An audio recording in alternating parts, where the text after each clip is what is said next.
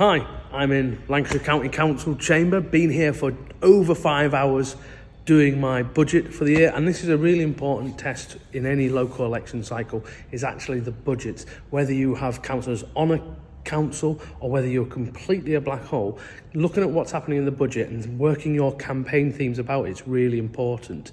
But also just be aware. So I've spent the last few days canvassing, designing leaflets.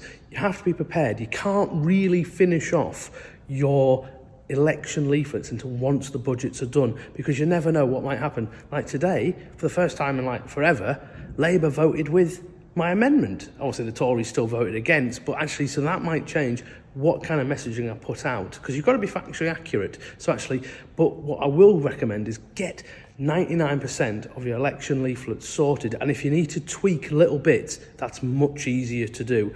So yeah, we'll talk probably more about budget stuff, because I'm a dual-hatted councillor. I have yet another budget coming up in a couple of weeks. But really important lesson to get right is using the budget for your advantage when it comes to campaigning. All right, speak to you soon.